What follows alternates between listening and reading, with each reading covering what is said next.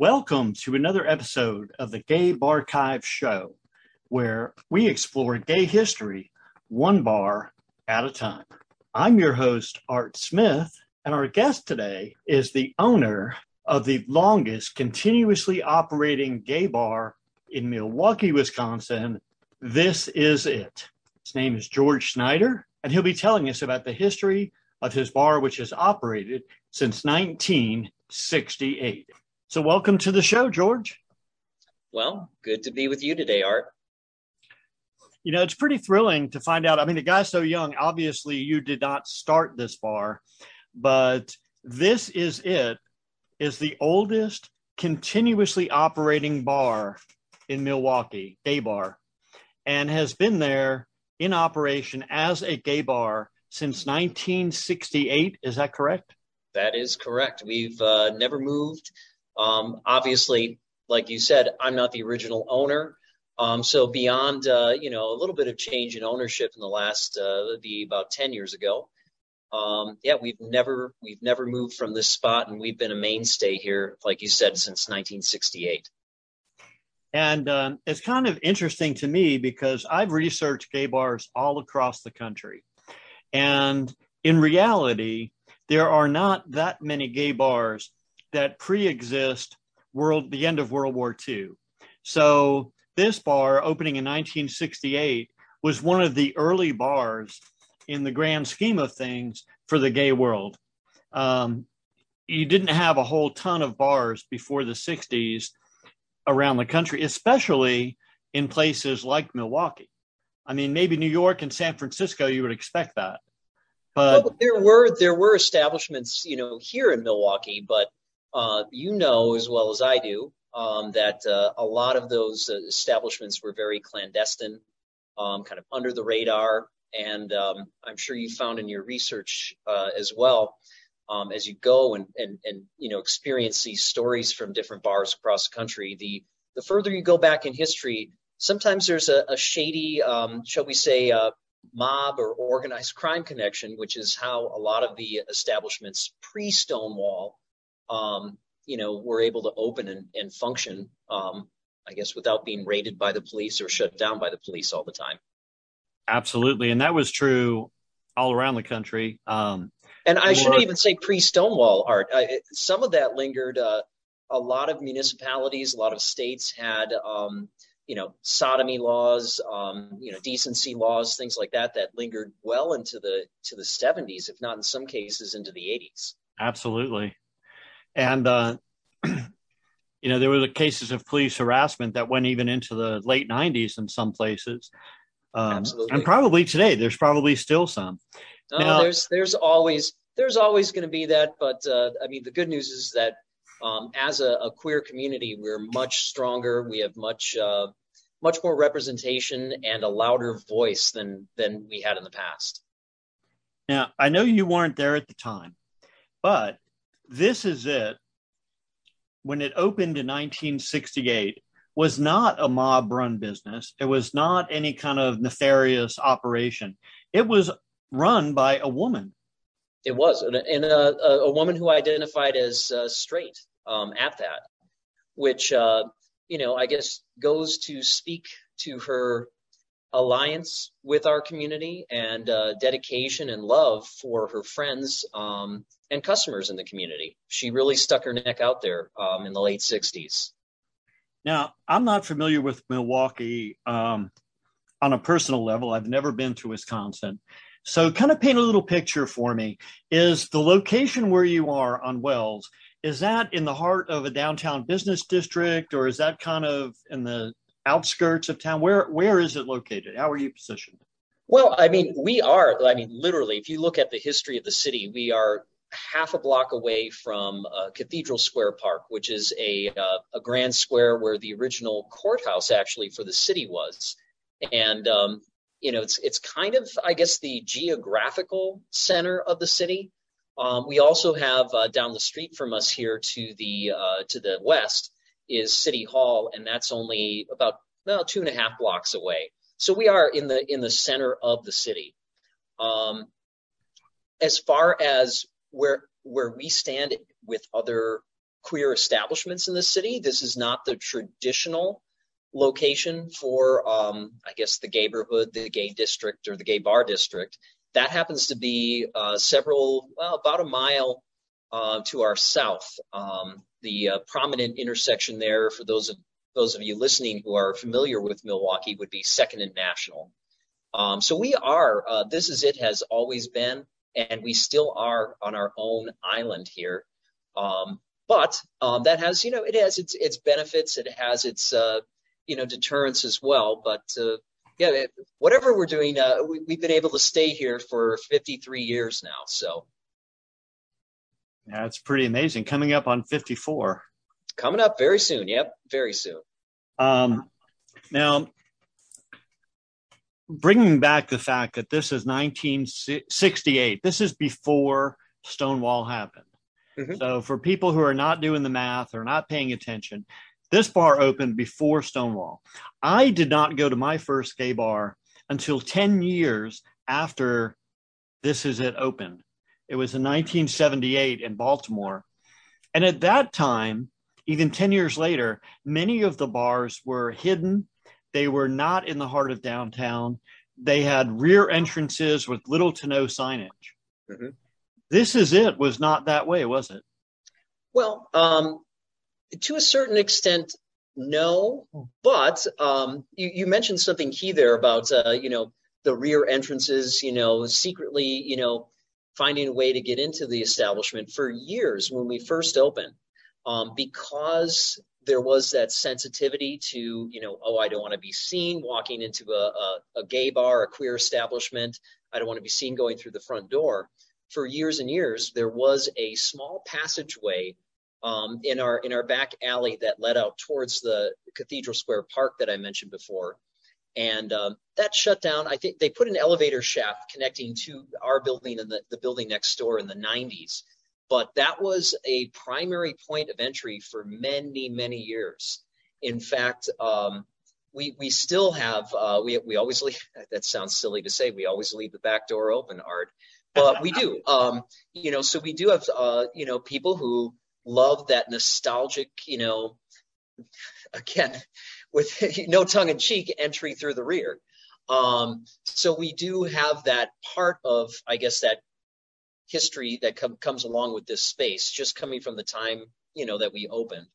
But it was, we never had a sign out front. There was a small sign, like one of those beer signs that hang over the front of your bar door. I think the original one here was an on-decker sign, maybe I think for a while it was a Pabst Blue Ribbon sign. But for a while there, just because of the nature of the scene back in the day, there were methods or modes to kind of keep it on the DL. Now, did the original look with the original space there, did you have windows facing out on the street where the public could look in, or was it all closed up? Only one window. And I'm sure you've run into this in your research as well. And I don't know how it varied from or varies from state to state in the past, but the ordinance here required you to have at least one window. And I think the minimum size, and I could be wrong, so don't quote me on this, I think the minimum size was a 12 by 12 inch window. The idea being that, a police officer walking by on his or her beat could peek into the window and look into the bar. So we, for many, many years, just had, it wasn't a 12 by 12 inch window, but it was just a small, maybe 2.5 by 2.5 foot window next to our front door. And that was the only window in this space. Otherwise, it was a dark box. And you can probably see in the video here with me, there's some natural light coming in. I'm sitting on the side that we expanded into in early 2019.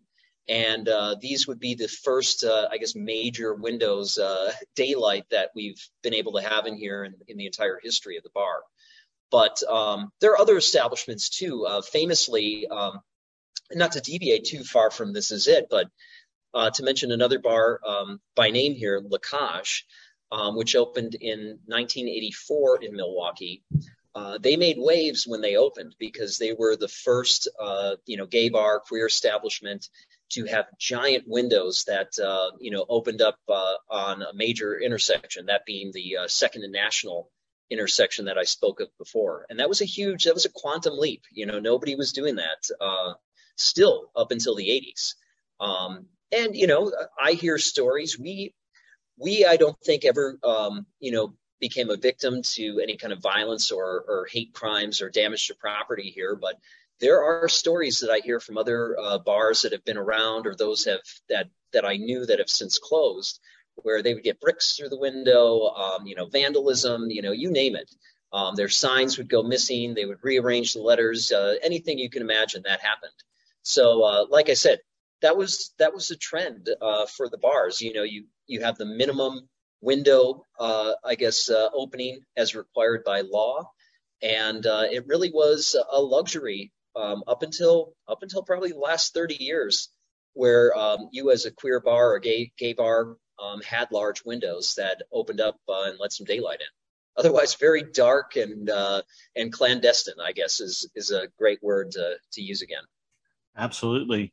Now, how big roughly was the original This Is It space? Do you know?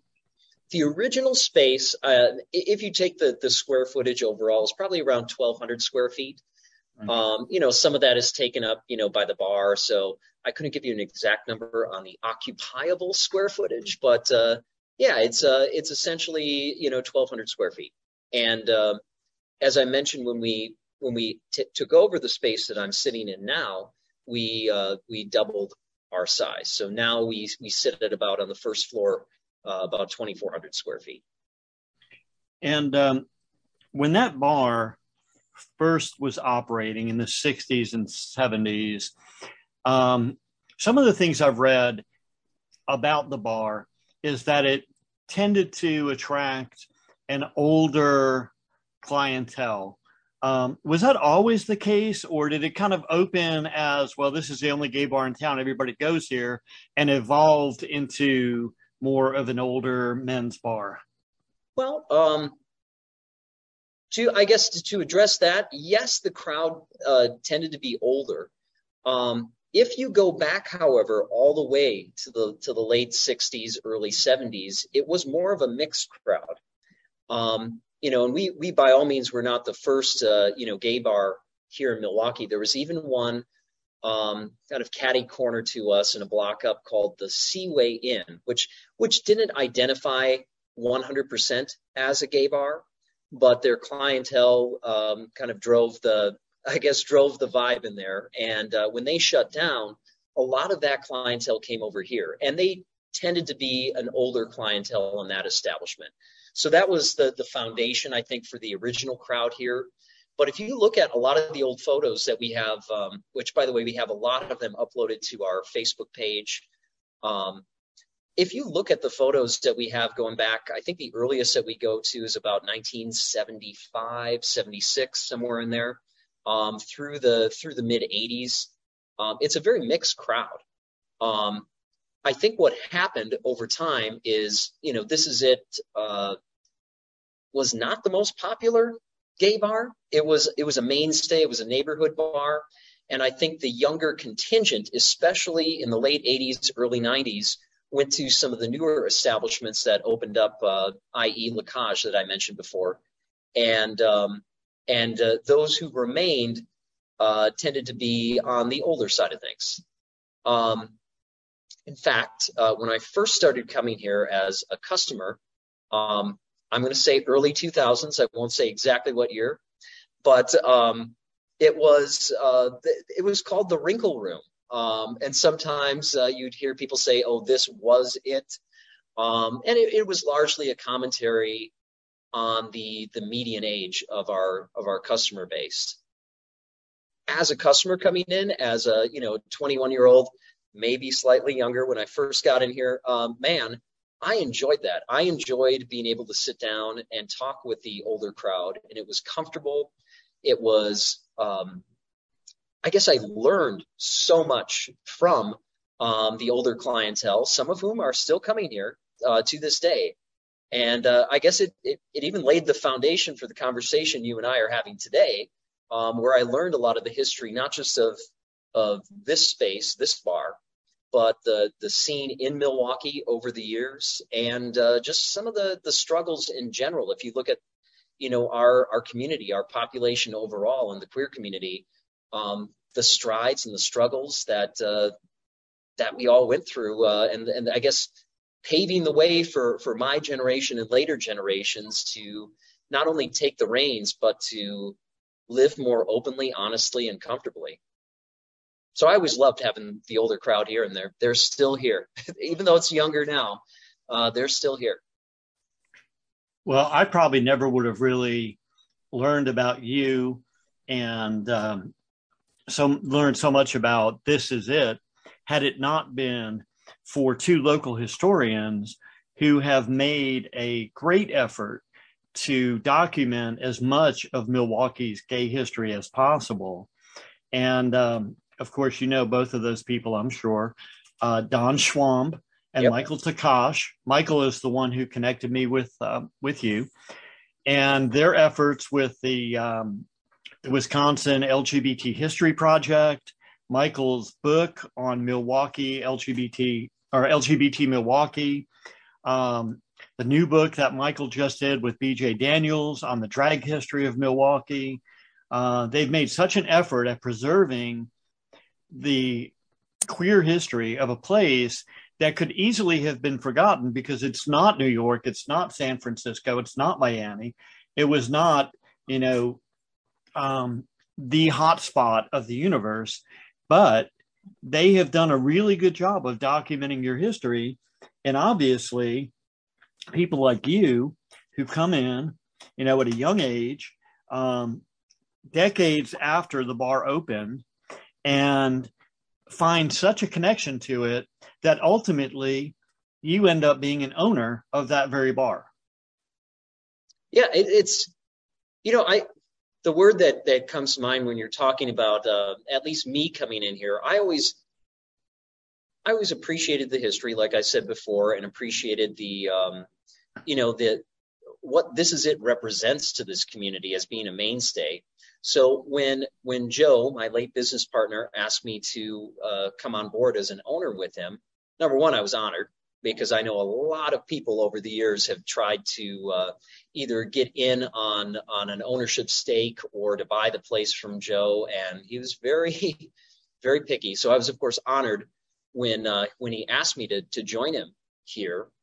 But I also knew almost immediately that this wasn't just a means of making money. This wasn't just a job, that he was entrusting me to be and the word that came to mind was to be the custodian of the history of this bar. And he knew, because I appreciate the history of this place and the history of our community, that it'd be left in good hands. I think it would have been a tragedy if anyone else would have come in here. And yeah, we've changed some things. I mean, you have to keep things up to date, otherwise they fall apart. Update technology, especially with like our registers, and even just like having a electronic jukebox that has app capability. But you make those little changes, but I think he knew that I would never come in here clean sweep and change everything. We try to preserve as much of the nostalgia that we can and as much of the history that we can, so that we don't compromise the meaning of this place, the deep meaning of this place. Well, absolutely. And it's just like your great grandmother's recipes. Even if you follow the recipe to the letter, you're probably not going to cook it on a wood burning stove. You're going to step up to some modern technology. And absolutely. We all kind of expect that. And there are things actually, I think, in the gay bar scene that have improved since, the bars of the 40s, 50s, 60s, 70s, where they're more open, they're more accepting, and they're more able to be part of the community, which they could not be before. And in the 60s, it was really hard for a gay bar to be an active component of the local neighborhood because the local neighborhood didn't want them there, for the most part. there were still kind of outcast underground bars that didn't play up their role too much. They kind of hid their head in the sand and said, we're going to operate quietly over here and not cause any trouble. Now you can be as big a part of the community as you want, and many do. And that is a huge paradigm shift. And I don't know how much we want to go off on tangents here, but that the whole scare in the early 2000s, 2010s, where everyone said gay bars are going the way of the dodo, as the expression goes. With social media, Grindr in particular, everyone said, this is not, gay bars are no longer have a place. Well, I think, that mentality, if you adopted that mentality and you lived by it, you operated by it, you would have gone the way of the dodo. But as you said, the paradigm shift is that we don't have to hide anymore. We can become involved with our neighborhood, our neighbors, our community. And we've done things here at This Is It, especially in the last 10 years, that we're not just an institution for our community and a sense of pride for our community, that the fact that we've been here, we're here, we're queer, we're not going anywhere, but also for the general population of Milwaukee. And that's evidenced by what just happened this past weekend here. We had a huge French festival, which is not, queer based, but, they invited us to take over their main stage right in front of us here and do the first ever drag show that they've had in that festival's 39-year history. And the reception, the response from the community at large, not just our community, but the city of Milwaukee, was phenomenal. So I think you touched on that, where you didn't have that openness, that interaction, that ability to be part of the community, and that's been the big paradigm shift, at least in the last decade, for gay bars like us. So let's talk a little bit about you. Okay. First of all, are you a native? Is that your home? Is Milwaukee your home? This is my home. In fact, by way of a couple of suburbs, but originally from here. And, there's even, a contingent of my family on my mom's side that has been here since, that'd be on my great aunt's side of the family, since the city's founding. So I'm Milwaukee through and through. But yeah, definitely born and raised here. I had a short stint in Savannah, Georgia, which is a place. Let's put it this way. It's the only other place other than home that is actually felt by home. So that always has a place in my heart, but I can't shake Milwaukee. I love it here. I feel like it's in my blood, and that contributes to the passion that I have to running this place as well. The comparison I've heard from several people who are familiar with both of those locations kind of say that Savannah is like the Southern Belle cousin of some of these Midwestern cities like Milwaukee, that it kind of has the same vibe, but with a Southern twang. Exactly. And what they always say, there's Midwestern hospitality, there's Southern hospitality.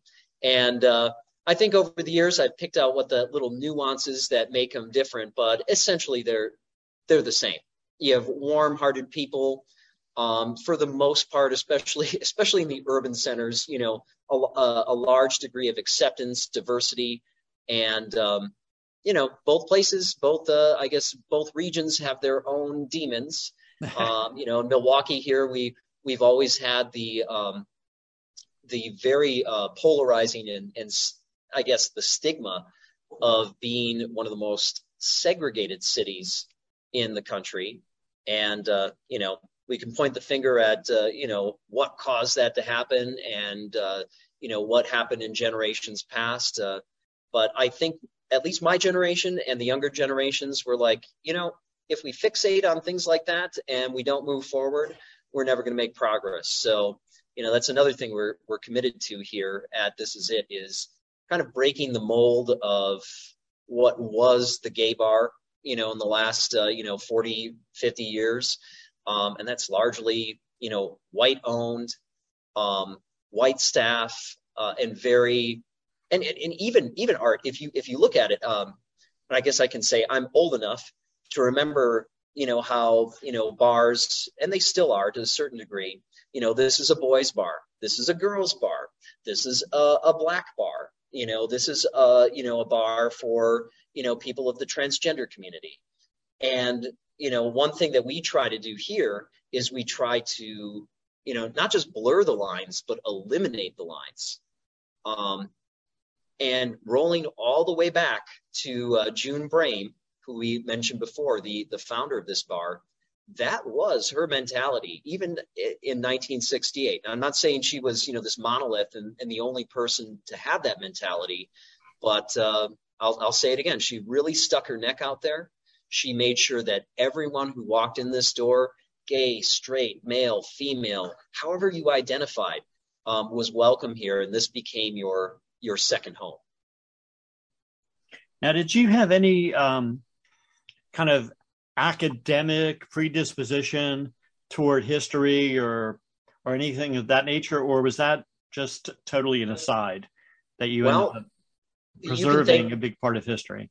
I think I don't want to say blame, but we can blame my father for that. My father, I think, instilled a passion for history, not just from an educational standpoint, but for the, I guess to realize how, if we're in this place where we are now, what brought us there, or the sense of, if you know what came before you, you're going to be better equipped when a similar situation, arises, or even if a new situation arises, you can extrapolate by learning from the past. So I guess at the core of your question, yes, I love history. I have no academic background, but I think I was raised to appreciate history, and I've been able to apply that to many different areas of my life, and happily and thankfully also to my work life here. So when I come in here every day, I know, like I said before, that I'm a custodian of a big piece of queer history.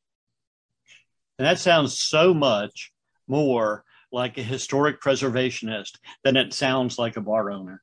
Just the way you phrased that, it sounds like somebody, that has gotten custody of some grand historic treasure, a house that maybe George Washington lived in, a couple hundred years ago, and is preserving that history. And it's great that you feel the same way about, a bar, about a place that's been around, 50, 60 years in Milwaukee, because that's the kind of attitude we need to be able to preserve our history and the stories of what happened in the gay community before we got to this current age of, internet and social media. Yeah, and I guarantee you, Art, it's an impulsion, not a compulsion. I mean, it's something that I love and I'm passionate about, even with the knowledge that the greater community wants this to be preserved. I do it, for my own benefit as well as theirs. So it's very near and dear to my heart. I think you hit the nail on the head, and thank you. You're quite welcome. So you first stumbled into that bar, give or take 20 years ago, as a customer. And what was it like then? Was it thriving? Was it on the downslide? What was the crowd like? It was actually on the uptick. In fact, I would say in the first 3 to 4 years that I came here. Now, first of all, they had Michael Takash, who we mentioned before, had done an interview with June, and this whole, like, I guess, say older millennial, and spilling over into the generation prior had rediscovered This Is It in a way. At that point in time, retro was very in, and we fit the bill to the T. We had, we still have carpeting on the walls. We had these old Suida cash registers that, by the way, if the power went out, they still had the hand crank on the side, so you could actually you could 10 bar with no power in here.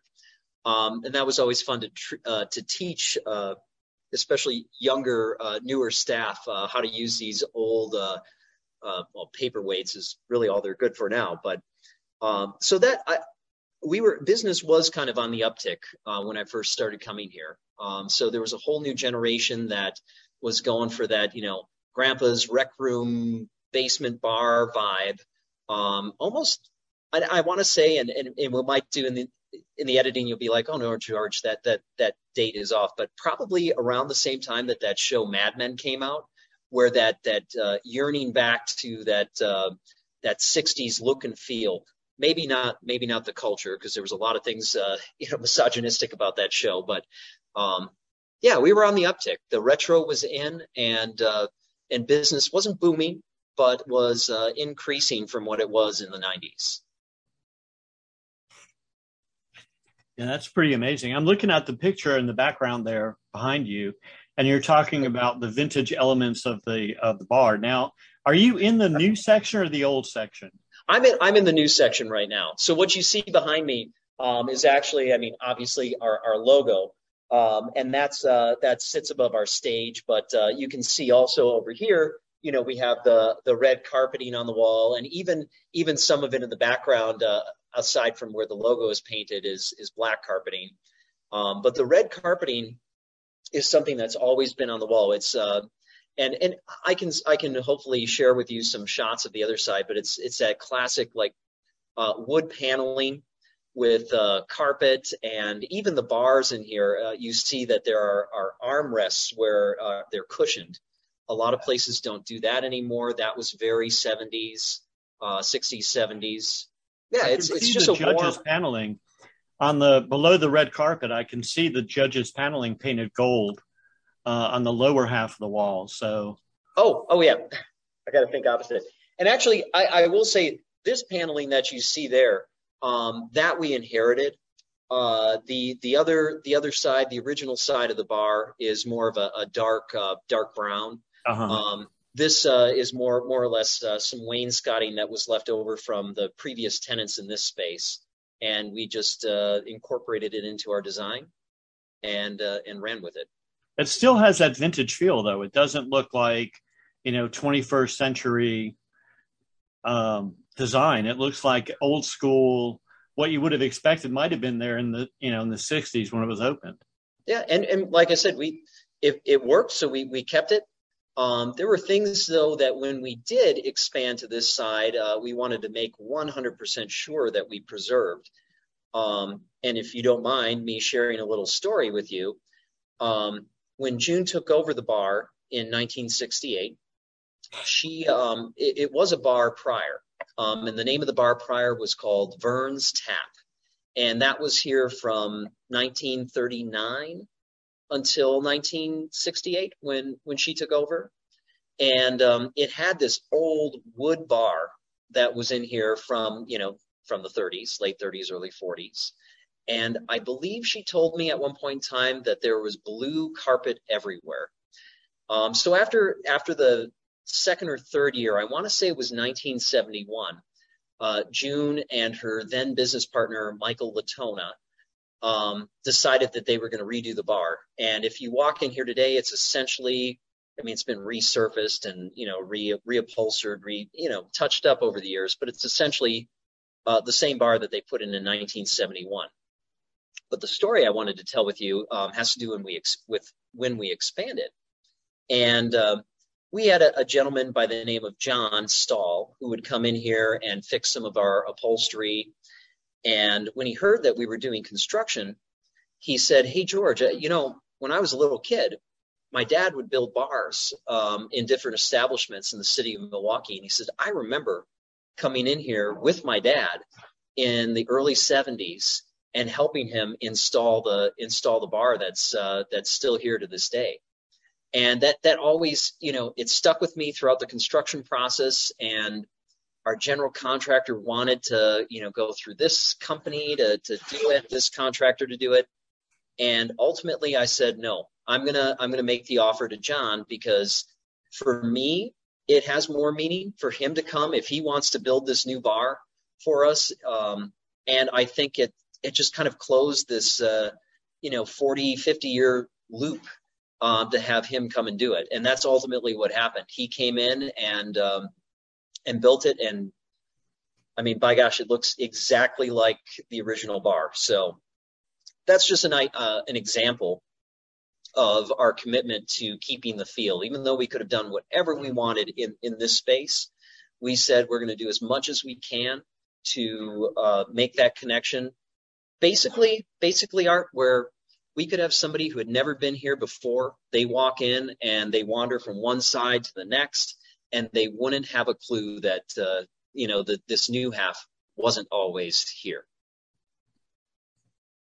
That's pretty amazing. And we were able to, because we have a lot of stained glass. I always call them like Shakey's Pizza style, and that might even be too old of a reference now. But these Shakey's Pizza style stained glass lamps in here, and they're very specific. They're not rainbow colored per se, more like primary colors, but they're rainbow-esque, and they were custom made in the early 70s. And I was able to get the artist's name off or the artisan's name rather, off of the inside of it and call around. And we found the guy whose dad made them, and he doesn't do glass work, but he was able to recommend somebody to us, and we got those copied. I mean, you can't even tell the difference between the old ones and the new ones. So just another level of detail that we went when we expanded to preserving the nostalgia, the original vibe and feel of the bar. And that's particularly amazing because this is not your family. If Joe had done this to honor his mother or whatever, you would kind of say, yeah, I could see why he would do that. But you're an outsider that came in. You've been an owner of the bar now for what, 12 years, roughly? Roughly 12 years, yeah. And a patron of the bar for maybe 20. And yet you feel the same passionate commitment to the history of this bar that Joe would have felt or June would have felt, which is really an amazing thing when you think about it. Now, as I said, you've had a roughly 20-year experience with this bar, but the bar itself has been around for 53 years. What do you think is the reason for that success? So many bars have come and gone since then in your own neighborhood right there, a mile away from you probably. Why is This Is It still there? I think it has to do with what I touched on before, and that's June setting the tone when she first opened the doors here, and then when her son Joe came along, him drinking the same Kool-Aid, and making sure that everyone who walked in the door, regardless of your background, your economic status, the color of your skin, your gender, you name it, felt as though that this was a safe, not just a safe place, but felt like this was a place where you were comfortable. It was, we have a lot of the older customers that still call it the clubhouse. And there's always kind of like a clubhouse feel, but it's not an exclusive feel. It's, I often would answer this same question when people would pose me like, what is it that makes This Is It, this way, that way? And, in that same vein of setting the tone of inclusion and being welcoming, you can walk in here. It might be your first time, and soon we're going to get you to come here, Art. And I tell people, I guarantee you, after 5-10 minutes, you're going to sit down, you're going to have somebody who's just warm, welcoming, who talks to you, whether it's a bartender or another patron at the bar, and you're going to feel like you've been a regular here for years. So I guess to sum it all up, us being able to wrap our arms around not only the individuals in the community, but the trends of the community overall, I think that's what keeps this place going more than anything else. And you'll even come in here, and if you come on a busy Friday, Saturday, you might say, well, that's a lot of bartenders behind the bar, George. But part of our MO is, we don't want people to just, sling drinks, slinging juice behind the bar, taking orders. We want your bartenders to be able to talk to you. So yeah, it might seem like, oh yeah, we could do with one less bartender. but I'd rather spend the money to make sure that people are having a good time, because that's what brings people back. More so than social media, more so than, drink specials, is the personal touch that you have with the people around you and the people who are serving you. So that's what we hang on to. And I truly believe that that's been the penultimate hallmark of our success over the years. Well, and it looks like you haven't really gone, like so many bars do. They embrace the trend of the day. And, this year, everything they're doing every day of the week is, the bearded lady drag contest of the day. And the next year, it's something completely different. They're constantly changing with the trends. And it kind of throws everything up in the air. People kind of don't build a relationship with it because they never know what to expect when they walk in. But it looks like you've kept pretty much to the the basics of the bar business for 50 plus years. And even though you mentioned that behind you there is a stage with your logo on the wall, it's not a big stage. So you're probably not having huge drag numbers there every night. Well, and the iteration of the stage, it's a modular stage. Right now, we only have two pieces. We can expand it up to 8 by, well, we can expand it as much as we want, but usually it's an 8-foot by 12-foot wide stage. So that comes up and down very easily. We can open that up to, open up the dance floor then afterwards. But I wanted to, just piggyback off of what you said. I'm always willing to try new things. I'm always willing to at least dip my toes into the trend of the day. But I think what happens often with, and it doesn't have to be a gay bar or a queer establishment, but just with any kind of establishment that's socially oriented, that's socially based, is you can do too much of one thing. And I think you have to realize when that's happening, and you need to make those adjustments before it's too late. And I can say that, with the introduction to drag here especially within the last 4 years, I think we almost got into too much of it. And one of the things that our team is doing right now, our management team, is we're trying to find ways to scale back so we can still give that, we're going to a bar. There's no huge event. We're just going to drink. We're going to have fun with friends. So we're trying to find ways to scale back on, too much of drag, too much of anything, and without harming like the community of performers or taking away opportunities from them.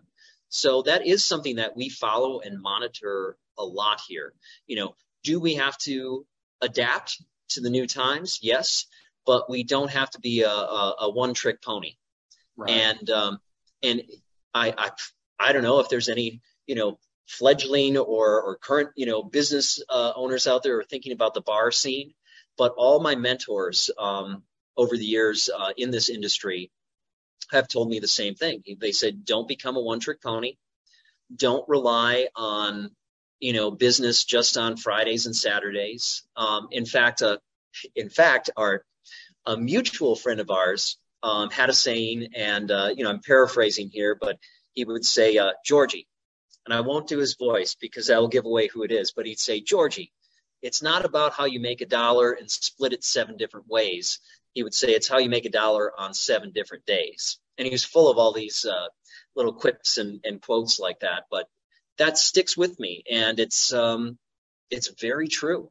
If you're running a bar and you're only worried about Friday and Saturday night, Sunday through Thursday, those are the days that will keep you going. Friday and Saturday at that point will take care of themselves. Yeah, you might want to get a DJ, you might want to put a show on or host an event on Friday and Saturday.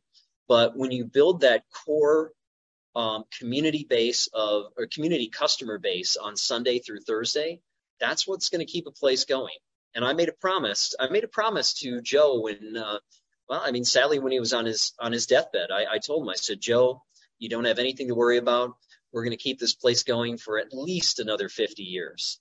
So I try to adhere to those words of wisdom, those that direction that I got from mentors like Joe, like our mutual friend. I'll just say his name, Louis, who had a couple of establishments in Atlanta back in the 80s. But yeah, I mean, it's easy to fall into those ruts, and it's easy to do too much of one thing. So you got to find the balance, and you have to make sure that you're taking care of people 7 days a week, not just focusing on the busy Fridays and Saturdays. Absolutely. Now, speaking of adjusting to the times and, making some changes and so on, that business for 40 plus years was a family operated business. Mm-hmm. You kind of came into it a little later, and for the last 10 years or so, you've been an owner there. But you recently brought in somebody who is far from what I would consider mainstream gay society, even far from mainstream drag society. You have a partner there that most recently is known for making very extravagant changes to a Palm Springs, California hotel. Trixie Mattel. How did that all evolve? How did Trixie become involved in a small bar in Milwaukee? Well, I met Trixie here. And she will tell you, or depending if you see him in drag or out, Trixie or Brian will tell you that this was their first gay bar experience, and I had the pleasure of making one of their first drinks in a gay bar. So we've known each other for the better part of a decade, if not slightly more, because even though that's when we officially met here. I used to be on the board for Pride Fest Milwaukee here, and I do think I remember a young Brian Furcus in a full Native American headdress playing on one of the stages at Pride when I was coordinating there. But yeah, the official meeting and our friendship began here. We've just been close over the years. When Brian got booked as Trixie on RuPaul's Drag Race, he and I sat down and I said, look, this is a phenomenal opportunity for you. And we weren't a performance venue at that point in time. And I said, look, I'm trying to change, how we, I guess, receive and present drag here. And I looked to his help. And I guess that's really where our working relationship began. And I said, we're small. We can't afford a lot, but we want to expand the horizons for this place. And I made the ask. I said, can we count on you to come and support us grow business here by doing some in-person live viewings while your show is airing? And we did. We set it up. They weren't here for 100% of the episodes, but I guess that's how our business relationship began. After being friends for several years, and it just stuck around. Halloween here has been an annual tradition. In fact, we did get confirmation that I guess newsflash for anybody watching, we did get confirmation that Trixie's able to come back again. We always do a huge costume party the Thursday before Halloween, and it just continued and continued. And I would say about 3 years ago, just before the pandemic, which maybe we'll talk about some of that stuff that we went through as well. But just before the pandemic, Trixie and I started having this real conversation where, look, George, I've always loved, This Is It. And I'll backpedal here real quick. You mentioned to me that it's amazing that, me with no family connection. I think that's why Trixie and I mesh so well together, is we both have that passion for the history. But yeah, about 3 years ago, we had that serious conversation about, her wanting to expand her income base, kind of like a dancer has a shelf life, so to speak, where they can only dance for so long. Trixie's thinking to herself, well, I'm not going to be doing death drops on stage and, being able to travel the country all my life doing this. And she wanted to make an investment in not only this place, but in her hometown.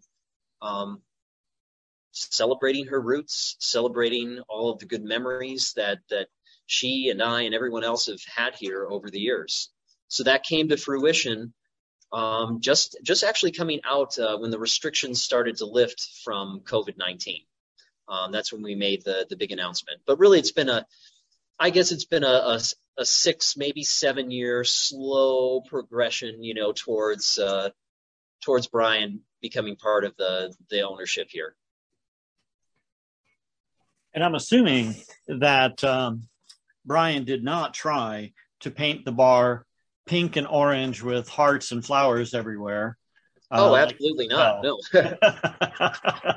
In fact, like I said, we both understand, we have the same appreciation, depth of appreciation for the history of the space down to the most minute detail. And it's a struggle for us. Over the years when I've had to change one little thing in here, it's always a struggle because we want to keep the place alive. We want to lay the foundation for a whole new generation to experience this place. But it's hard when you have to make those changes. But absolutely no, this is not going to become bubblegum pink everywhere in here. Trixie has the same appreciation for the history, the feel, the vibe, and nostalgia that I do and the rest of our customers do. Well, I am glad that both of you have taken on this challenge and have taken something that is already iconic in Milwaukee. And I believe it's also the longest continuously operating gay bar in the entire state of Wisconsin. I don't think there's another one that's been around longer. In the entire state, for sure. Michael Takash and I, again, kind of the preeminent, I would consider him the preeminent historian of Milwaukee, the Milwaukee LGBTQ community. We've done a lot of independent research, noodling about trying to find another gay bar, queer establishment that has been continuously operating in the same place under the same name in the Midwest. Even in Chicago, Art, there's a couple. I think Little Jim's finally did close. They did a couple years ago. Maybe Second Story Bar in Chicago might come close, but you have to realize that the majority of, and granted, we're only 1 year here. We're 1968, which is 1 year pre-Stonewall. Uh-huh. But the majority of bars that have had longevity, and they are getting fewer and far between, but the majority of them are post-Stonewall. Right. Because that did open, literally open and figuratively open doors for a lot of the queer establishments out there. But there, to my knowledge, you may be the most comprehensive study of gay bars, queer bars that's been done to date. And so by the time you get, the whole gay barchives, everything's compiled, I hope you write a book because nobody's done a comprehensive study of it. But we can for sure say that we're the oldest in Wisconsin. About 99% sure that we're the oldest continually operating bar in the Midwest.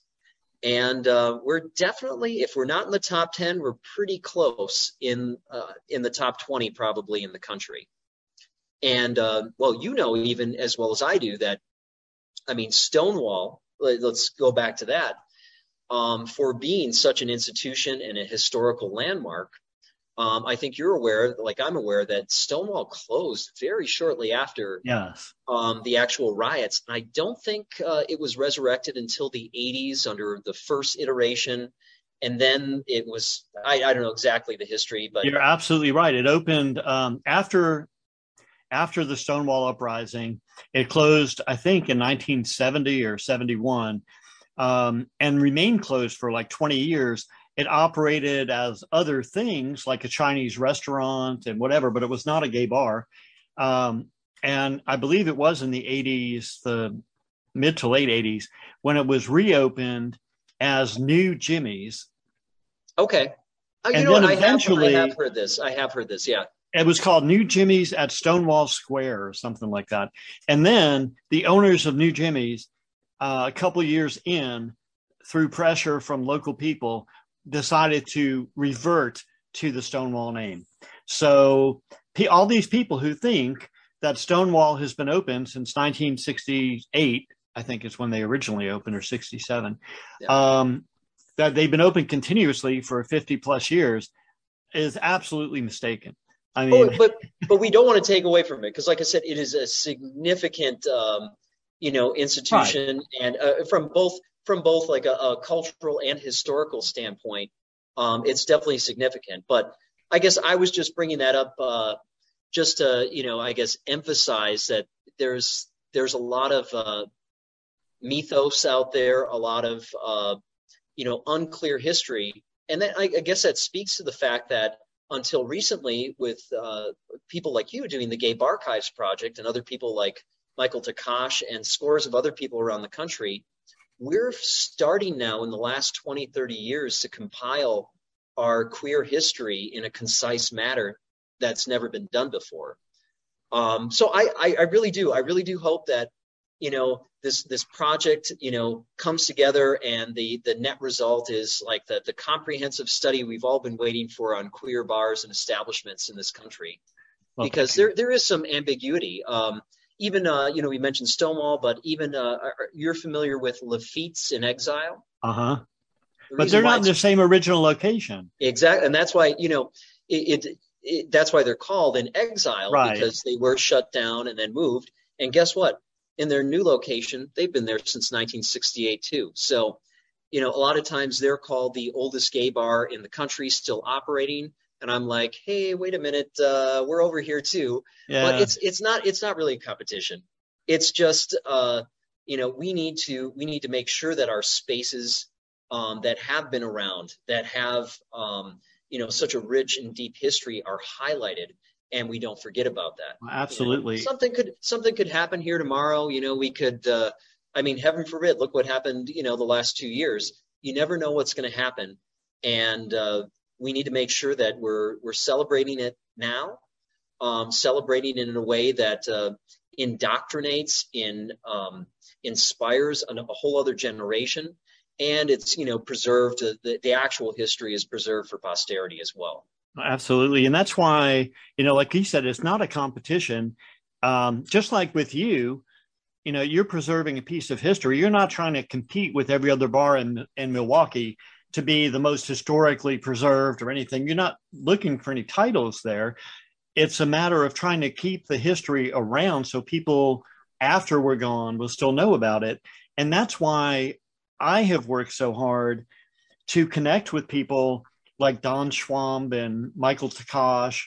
I was just having a conversation. I don't know if you're familiar with them, but there's two historians that have focused largely on Chicago by the name of Rick Carlin and Saint Suki Delacroix. I know Saint Suki, but yeah. They have a book coming out in the fall that is, it's called Last Call Chicago, and it's about 1,001 LGBTQ friendly spaces that have existed in Chicago over history. 1,001 in one city. It's hard to believe, but it's true. And Milwaukee here I don't think we can come close to 1,001, but just to put it in perspective, there's 7, maybe 8, if my math is correct, bars specifically that identify as queer, LGBTQ right now. When I first started coming out to the bar scene, I think there were 22 in Milwaukee. And yeah. Milwaukee is like, this little, Milwaukee I often describe as Chicago's younger sister, but at least the fun one that you want to drink with. But we're tiny compared to, Chicago. So the fact that we used to have less than, 20 years ago, we used to have, 20 plus, queer establishments here serving our community is really kind of mind-boggling. So I'm glad that they're doing that in Chicago, that you're doing that here, and that other people are taking an interest in that queer history, whether it's just the queer bar history, or just our community history overall. It's so incredibly important. Absolutely. Especially in this day and age where we are so used to now with technology, where everything's at our fingertips, and there's another news story that's going to distract us the next day. In fact, trying to think what Gore Vidal said at one point in time. I think something to the effect that we live in the United States of amnesia. We can't remember. We can't remember what happened last Tuesday, much less what happened 2 years ago. And so that's why it's so important to not only have conversations like these, but to document it and create an archive, as you are, for future generations as well. And I invite anybody who's interested in exploring the history of the gay community to go to my website on gaybarchives.com. I have a page that is called Archives. And on that page, I list some international LGBT archives, some U.S. national archives, and then broken down by state, as many archival websites as I could find for the gay community, many times affiliated with state or regional institutions, universities, colleges, things of that nature, academic in nature. But you could go down that list and you can find hundreds of websites that document the history of different parts of our community, which I had not been able to. I did it for my own benefit because I was constantly, when somebody would mention a gay bar in Cleveland, and I'm like, oh, what was the name of that archive where I was looking at Cleveland stuff? So I made the list for myself to assist in my research, but it's on my website. Anybody can use it. So if you're curious about Kansas City gay history, you can find the website on there for Kansas City. I think it's GLAMA, Gay and Lesbian Archives of the Midwest. But you can go in there and find that kind of information. And that's why I'm happy to work with people like Michael and Rick Carlin and, other people who are historians and archivists, because no one person can do it by themselves. And by doing it collectively and supporting each other, we're helping get the big picture out there. I would also invite you or whoever handles your social media stuff for the bar to use the Gay Barchives group that I established. It's a little over a year old, and we have about 5,500 members who have daily conversations about their memories of gay bar history. And you're welcome to post whatever you want about the This Is It bar history, old pictures, drag queen that performed there in 1981, whatever you feel like posting in there, because that's what that whole group is about. It's about talking about the history we remember. And, sometimes for me, because I'm a little older, I lose sight of the fact that to some people, 2006 is the beginning of their gay history. It's hard to grapple with that, right? The older that we all get, but I think you take the right approach, though, and I think this is where you're going. That they need to be informed of, there is stuff that happened before 2006, and I think it establishes a better foundation for their experience in the gay community moving forward. Like I said, was instilled, in me at an early age. Knowing where you came from, how we got here, kind of lays the foundation, builds a framework for the rest of your life. I was going to say success, but no, it's all aspects of your life. Well, thank you so much for taking the time to share some of these stories with us and to tell us about your passion for Milwaukee's history, gay history, as well as the history of your very own bar, This Is It. Thank you so much for being here. Oh, it's been a pleasure. And you know what? If I look distracted just then, I actually have the bar's general manager, Pika, here, who is my dog. So she's been whining. Probably I haven't been giving her enough attention, Art. But does she need to get a little bit of airtime? Do we need to say hi to her? Pika, do you want to go on camera? Come on. Up. Come here. Up. I don't know if we're going to be able to see her, but we're going to try. Oh, no, she's being camera shy. Oh, well. But you can find her on Instagram. I will. I'll find a picture of her and post her up there for everybody to see. Excellent. Well, it was great talking with you today, Art. And I know even leading up to this, we've been able to connect, and I'm just glad that there are people like you out there who appreciate, the history of our community just as much as I do. And I think what you're doing is great. So everyone listening, please subscribe to Gabe Archives, follow it, contribute. I know I'm going to be giving that link you told me about to our customers, because there's some stories that I think we definitely all need to get out there, and I think it'll bring a smile to people's face. Excellent. Thank you so much. Thank you. That concludes another episode of the Gabe Archives Show. For more information about this episode or to find more episodes, visit gabearchives.com.